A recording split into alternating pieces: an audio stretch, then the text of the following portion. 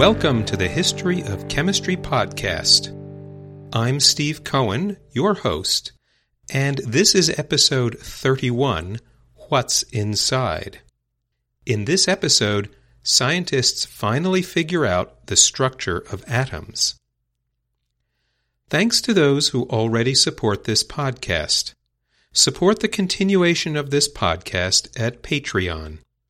The website is www.patreon.com/The History of Chemistry.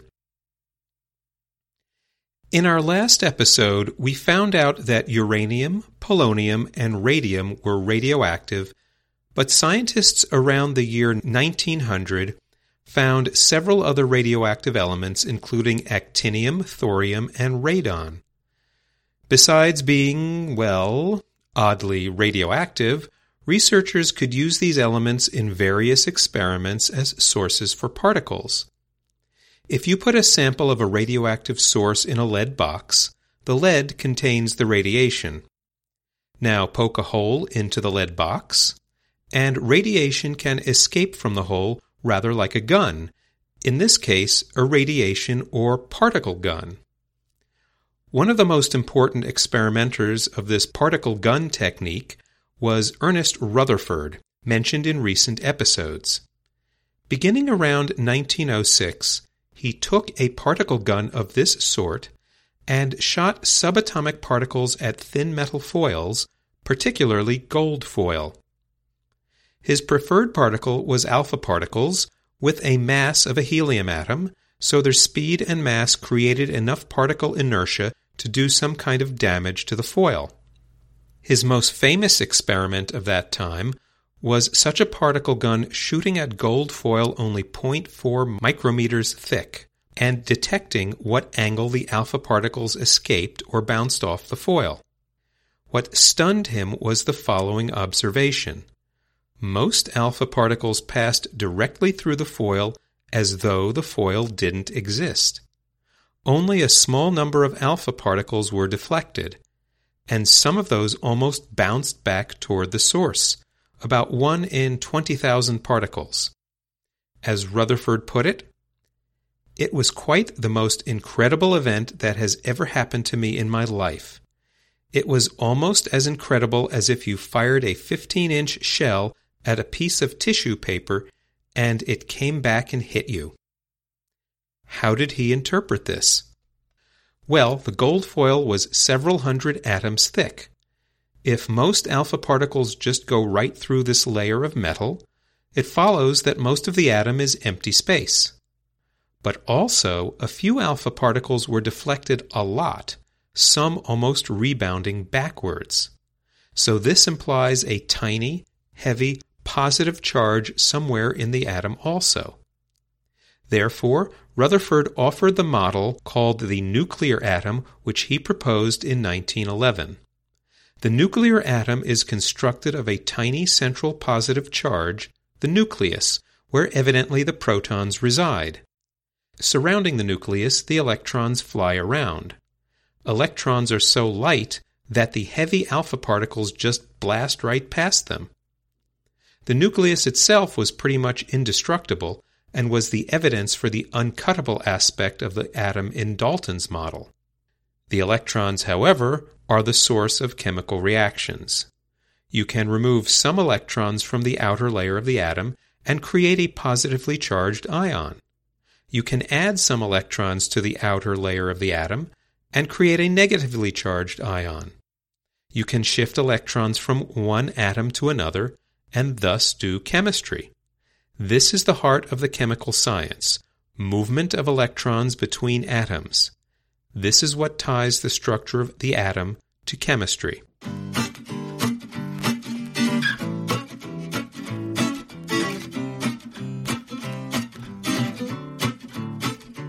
Okay, but exactly how do atoms of different elements differ from each other? Chemists knew that different elements differ in mass, but how does that relate to subatomic structure? First came the German physicist Max von Laue in 1909. He knew that visible light diffracts through slits and pinholes, But what diffracted X-rays? Something with an array of atoms with a spacing similar to the wavelength of X-rays. So he suggested to use X-rays to probe the structure of crystals. Thus, Walter Friedrich and Paul Knipping in 1912 shot X-rays at crystals. What did they find? That crystals have a regular array of atoms with particular geometric arrangements for different compounds. That the X-rays he shot at the crystals are scattered in particular patterns varying with the compound. The exact pattern you photograph can be measured, and then you can derive the wavelength of the X-rays from the arrangement of dots in the photograph. The wavelength of X-rays was shown to be about the distance between layers of atoms in crystals. Soon thereafter, William H. Bragg and son William L. Bragg shone X-rays at crystals too. But here, given a known X-ray wavelength and scattering angle off the crystal, you can determine the distances between ions in various salt crystals. The experiments showed that salts aren't molecules in the traditional sense, but infinite arrays of alternating positive and negative ions, such as sodium cations and chloride anions. Soon X-ray crystallography became a mainstay of chemical analysis for determinations of distances between atoms in molecules as well. Later on, in the mid-20th century, we shall hear about one of the most famous X-ray diffraction photographs that would change biochemistry forever. In the prior year, 1911, the English physicist Charles Barkla determined that X-rays scatter in specific ways depending on the element. Particular elements produced particular sets of characteristic X-rays. So now you can determine what element you have based on the scattering of X-rays. The first element Barkla used was aluminum in his experiments. At this time, Antonius van den Broek, a Dutch amateur physicist, suggested the idea that atomic number was the amount of charge in the atom's nucleus. In 1911, the atomic number, first used by Newlands back in 1864, was just a particular spot in the periodic table, and there was no experimental evidence for this notion.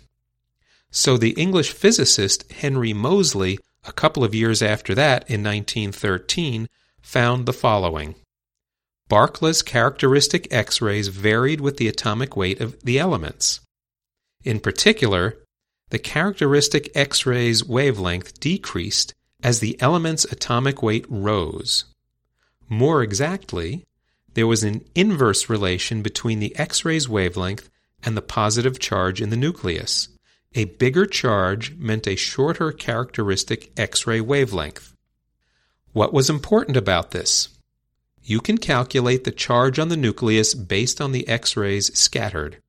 From this, scientists showed that the hydrogen's nucleus was +1, helium's was +2, lithium's was +3, beryllium's was +4, and so on. The largest charge was uranium, with +92 in the nucleus. This nuclear charge is now called atomic number, and explained Mendeleev's occasional switcheroo with elements in his periodic table to get the properties to line up. Not only that, Robert Boyle's definition of an element suddenly went obsolete. Instead of something that can't be broken up into simpler materials, now we can say that specific elements had specific atomic numbers. All atoms of an element have the same atomic number. Sorry, Boyle. Not only that, but you can now predict exactly where the gaps are in the periodic table without hocus pocus. You can show precisely which atomic numbers are missing from known observations and look for them.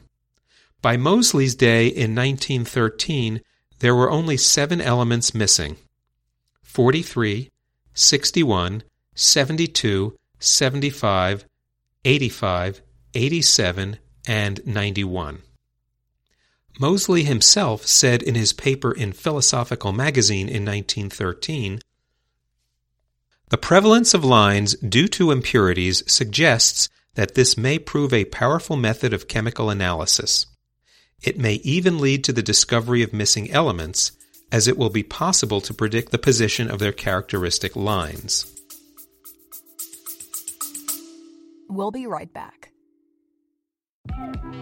Hi, and welcome to Hiss and Tell, a cat podcast where we delve deep into the fascinating world of feline behavior with your host, me, Christina Wilson, a professional animal behaviorist. Each episode features insightful discussions with leading veterinarians, dedicated researchers and scientists, experts in cat behavior and training, and so much more. Join me as we decode the complexities of pet loss, unravel the mysteries of feline health and behavior, and discover the latest research findings. I'll meet you at Hiss and Tell.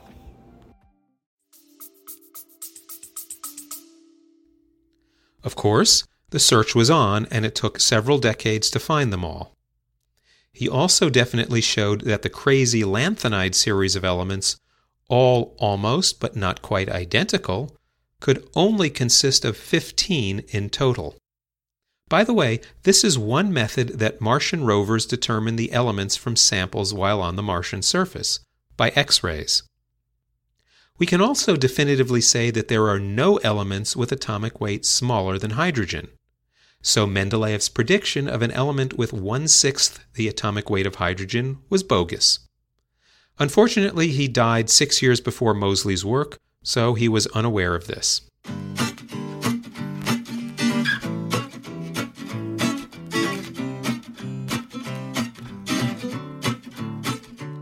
Let's continue with the nuclear model. For a neutral atom which has no electrical charge, the number of electrons on the outside has to equal the number of protons in the nucleus. So, for an aluminum atom with atomic number of 13, that means the atom has 13 protons and 13 electrons. Aluminum often likes to ionize to a +3 charge, so such an aluminum atom has 13 protons like all aluminum atoms, but only 10 electrons. It is missing 3 negative charges and is left with a +3 charge. But aluminum's atomic weight is 27. Where is the extra 14 units of mass coming from? The nucleus is charged +13, so whatever is in the nucleus has to be uncharged, neutral. And now we add in the neutrons, which are almost the same mass as protons. If we toss 14 neutrons into the nucleus, we have a mass of 27 with a charge of +13. We ignore the mass of the electrons because they weigh only a fraction of a proton or neutron. Together, we can call protons and neutrons by the generic term nucleons. Suddenly, atoms are structured with smaller particles inside. Imagine the surprise and shock of scientists in the first part of the 20th century figuring out what had stumped philosophers for thousands of years. Again, all this comes directly from radioactivity, X-rays, and the electron in the mid-1890s. And all this research now justified, at least somewhat, Prout's hypothesis of a century earlier that all atoms were built from hydrogen atoms. If you substitute the word nucleon for the word hydrogen, then this kind of works, as long as we ignore electrons. I want to point out what happened to Henry Moseley shortly after his likely Nobel Prize-winning research, as Rutherford believed. In August 1914, the Great War, later unfortunately renamed World War I, started. Out of a sense of duty to the British nation, Moseley enlisted in the Army with the Royal Engineers. Moseley was a technical officer in communications from April 1915 in the Battle of Gallipoli in Turkey. A sniper killed him there on August 10, 1915, at the Battle of Suvla Bay at the age of 27. In response, Robert Millikan of oil drop experiment fame said, "In a research which is destined to rank as one of the dozen most brilliant in conception, skillful in execution, and illuminating in results in the history of science, a young man 26 years old threw open the windows through which we can glimpse the subatomic world with a definiteness and certainty never dreamed of before. Had the European War had no other result than the snuffing out of this young life, that alone would make it one of the most hideous and most irreparable crimes in history. Because of the outcry at sacrificing such a promising young scientist to war, and through lobbying on Rutherford's behalf, His Majesty's government stopped allowing famous scientists to serve in frontline military purposes.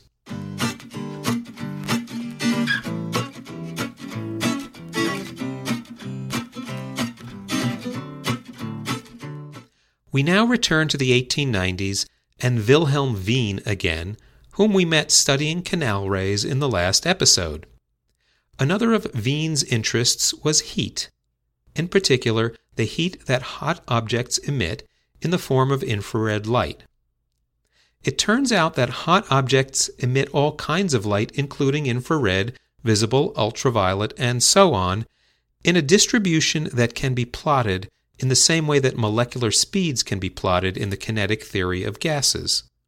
For objects at various temperatures, the spectrum of light they emit varies with temperature. The cooler the object, the longer the wavelengths of light, although all wavelengths are possible. In fact, if the object is cool enough, it emits primarily infrared light, which we cannot see, but can feel through our skin as heat. If you heat up the object hot enough, the visible color it emits starts as red, then orange, then yellow, though again all wavelengths are possible just like all molecular speeds are possible in a gas. All objects are always emitting light, even us, but it's mostly infrared because we aren't hot enough to see it. This spectrum of light that an object emits is called a blackbody spectrum. One of the problems in late 19th century science was figuring out the precise model to explain the spectrum. And this was Wien's research in 1896. Wien came up with an empirical model that worked for shorter wavelengths of light, but failed to model well longer wavelengths. On the other hand, in 1900, Lord Rayleigh came up with another model that worked at long wavelengths, but not at shorter wavelengths.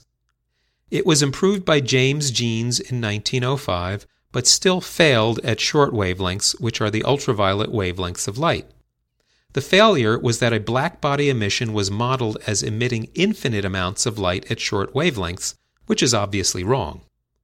This failure became called the ultraviolet catastrophe, coined in 1911 by Paul Ehrenfest, and showed a failure of current physics at that time to model this light emission correctly.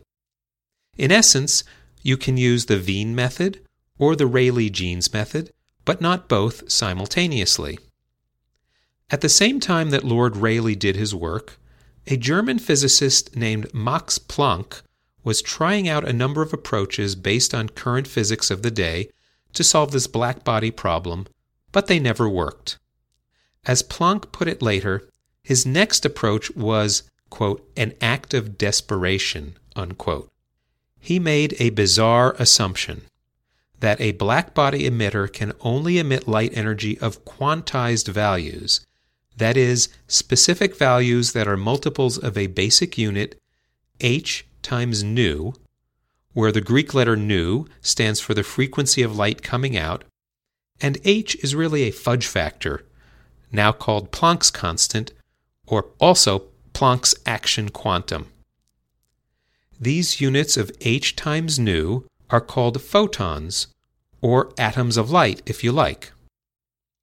Planck's theory required whatever was vibrating in the blackbody to have specific values of vibration, and so the vibration was quantized too.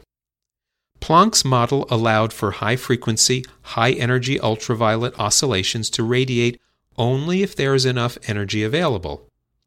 If there is little energy available, the chance of such oscillations is small, and so we avoid the ultraviolet catastrophe.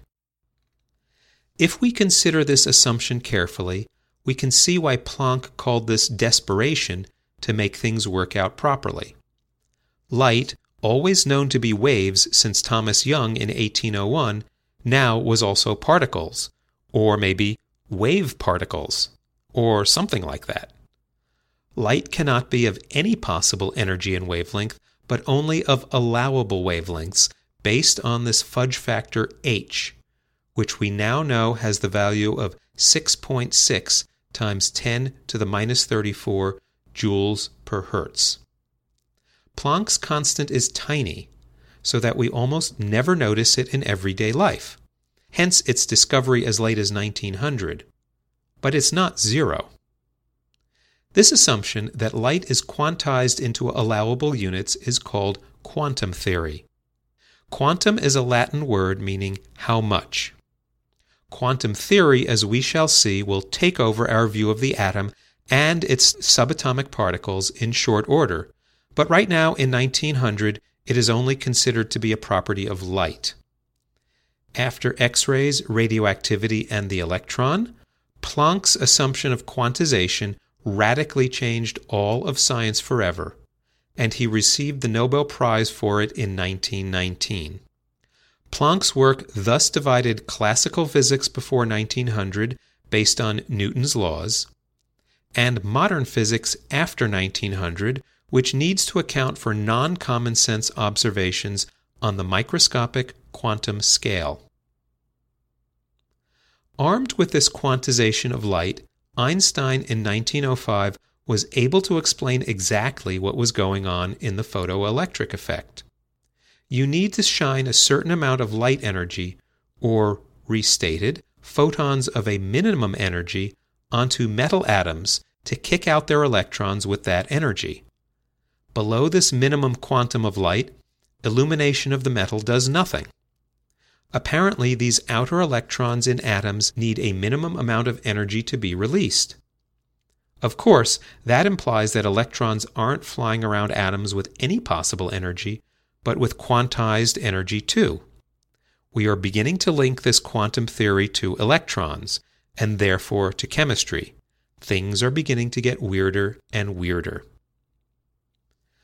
Planck's theory was applied by Dutch-American physicist Peter Debye to specific heats of solids to help explain Dulong and Petit's observations of a century earlier.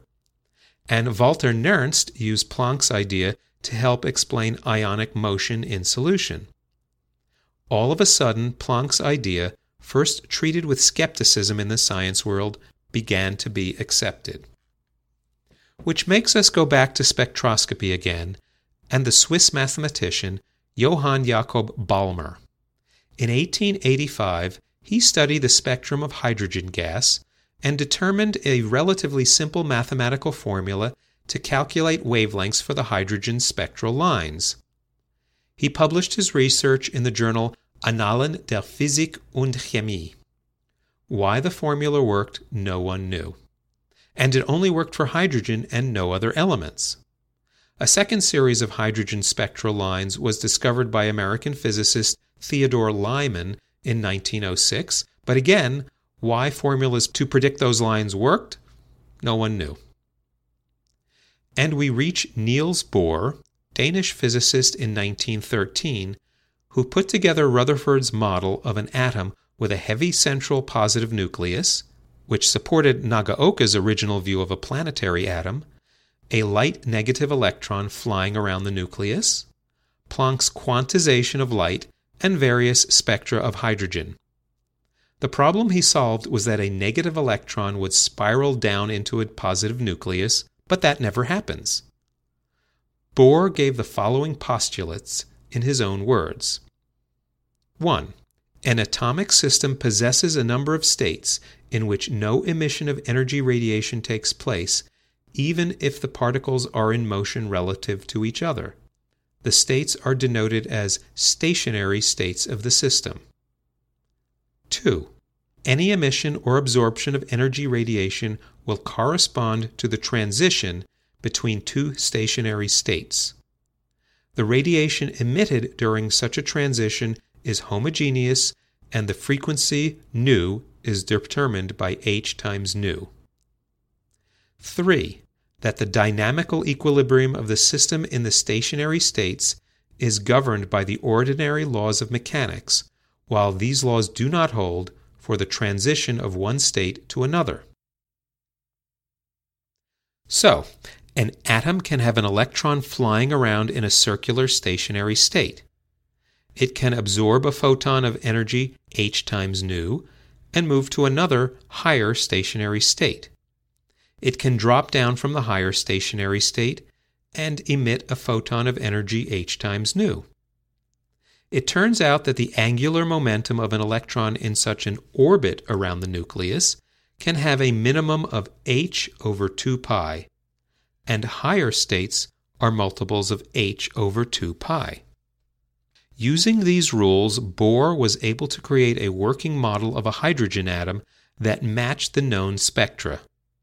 Because there is a minimum of energy for an electron, it can never spiral into the nucleus. It also turns out that hydrogen-like ions follow this model as well. Any ion with one electron flying around the nucleus will work, such as helium+, lithium 2+, beryllium 3+, and so on. But Bohr's model fails for all other atoms and ions. In our next episode, we shall examine a consequence of X-ray studies of elements and some consequences, finally, for chemistry. Until then, brave the elements! Thank you for listening to the History of Chemistry podcast.